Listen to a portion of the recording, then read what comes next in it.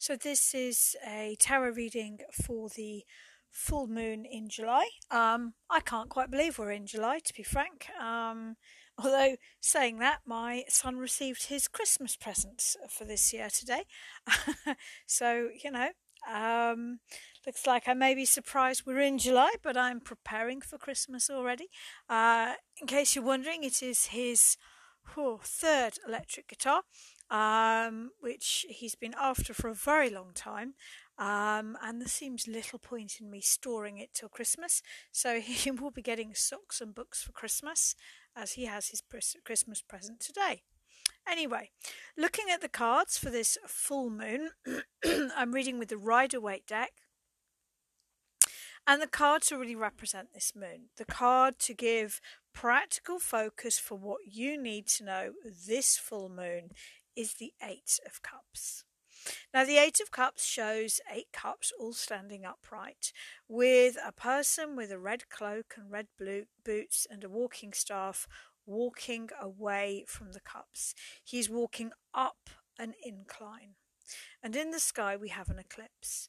To me, the Eight of Cups is about taking a break, stepping away from life to get a better perspective.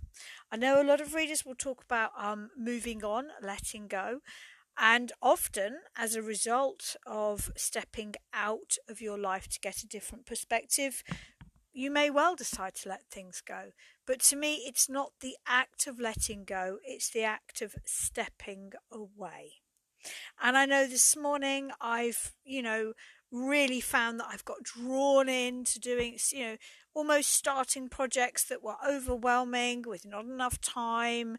And I could feel this myself. I could feel myself descending into chaos effectively, which I guess is a reflection of the rest of the world. Certainly here in the UK, it does feel like we're descending into chaos right now. And I feel that there is this absolute need to acknowledge if you are getting overwhelmed, caught up in dramas, caught up in overwhelm. I think this moon is really, really highlighting it. And the need, the Eight of Cups, to step away. What we need to know about this moon, the Six of Cups. Now, the Six of Cups is traumas, emotional wounds, particularly wounds from childhood. So you may find that over this moon, over this period, you are getting triggered from things that have happened in your past that are coming up to the surface. And I think the real message when I look at the Eight of Cups and the Six of Cups together is to know what are you getting the perspective wrong on? What are you overreacting to? Now, we need to be careful with this because if you or I are having an emotional reaction, that emotional reaction is true and real and appropriate because it's our emotions.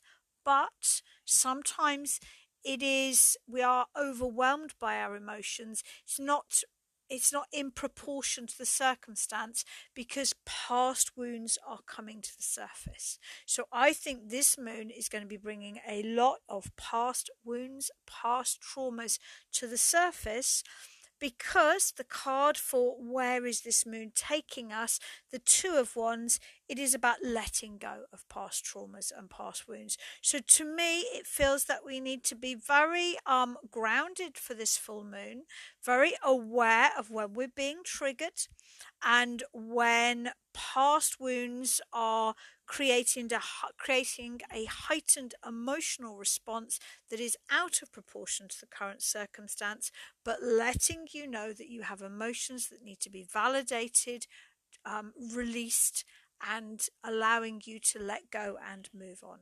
So I would say, be mindful. Be mindful of your emotional state this moon. And, if you feel that you are getting waves of emotion that are out of proportion to your situation, really dig deep and find where is it coming from. Because the card at the bottom of the pack is the Three of Pentacles.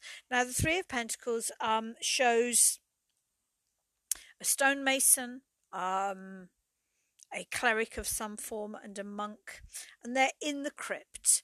and the pentacles have been carved out of the stone, and they are the only black pentacles in the whole deck. All the other pentacles are shown as coins. And to me, one of the meanings of the Three of Pentacles is it's about working with our wounds, our our shadow self, the things that we don't like about ourselves, the things that we tend to project onto other people. It's about working with our weaknesses. And I will never forget when I first started my business, I'm a speed reader. I read incredibly fast, and I devoured every business book I could get my hands on. I had various people that tended, a lot of people tend to have quite a few sort of self-help and business books stuffed away at the bottom or the back of bookcases. I was going around to people's houses saying, do you want that book? Do you want that book? Can I borrow that book? I was amassing all these business and self-help books, speed reading them, and making notes of anything that really stood through.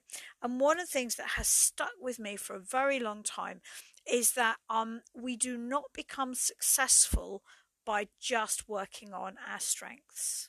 When we work on our strengths, there is a ceiling to how successful we can be. And I'm talking about the whole of life here, not just business success. Real success comes when we work on our weaknesses. It stabilizes us. It gives us a firm foundation. It releases self-limiting blocks.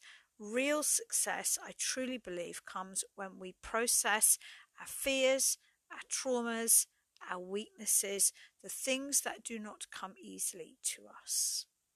And I feel this moon is a wonderful moon to be doing that. It's a wonderful moon to be allowing repressed emotion, as long as it feels safe for you, to come to the surface and finding ways to work with that.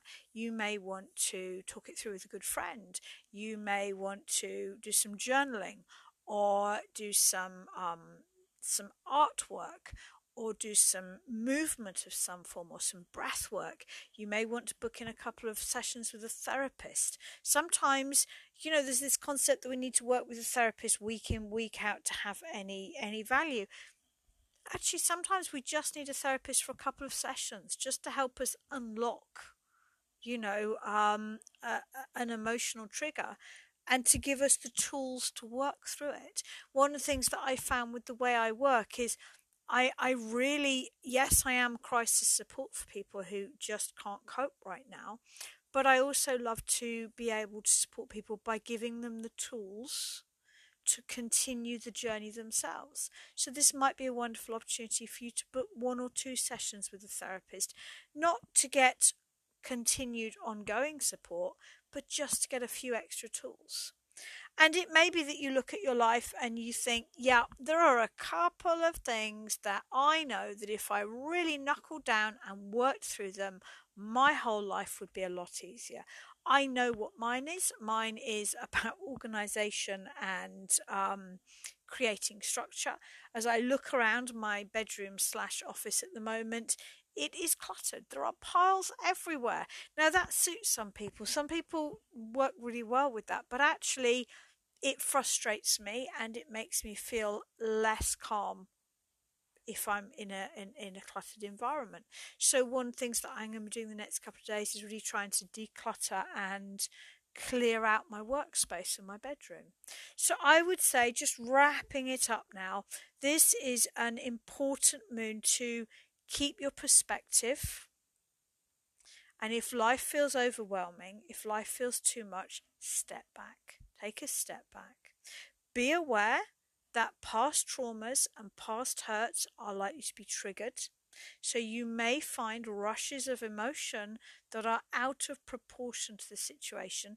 The emotion is still true. The emotion is still real, but find constructive ways to process, which might be talking it through, journaling, artwork, breath work, some form of sport and getting the emotion out.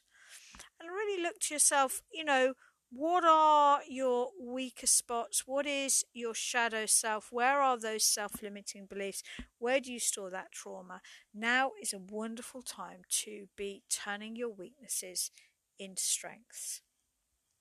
If you're curious about tarot, if you are enjoying listening to these and you think you'd like to give it a go yourself, don't forget I have a book available either via my website on Amazon or on all good online bookshops. There are oodles of free tarot resources on my website. There are practical advice that covers every single card, as well as blogs, YouTube links. Just, if you're drawn to tarot, don't forget it's not just about prediction. To me, that's the smallest part of tarot. The real beauty of tarot is in offering you practical advice to best manage today so that you can create your best future. So if you're curious, have a browse of my website and grab yourself a deck of cards. Most people actually have one somewhere in their house, the back of a bookcase, or that was given as a gift, or that was bought at some point intending to use and never quite, got round to it. Grab yourself a deck of cards, have a browse of my website and give it a go.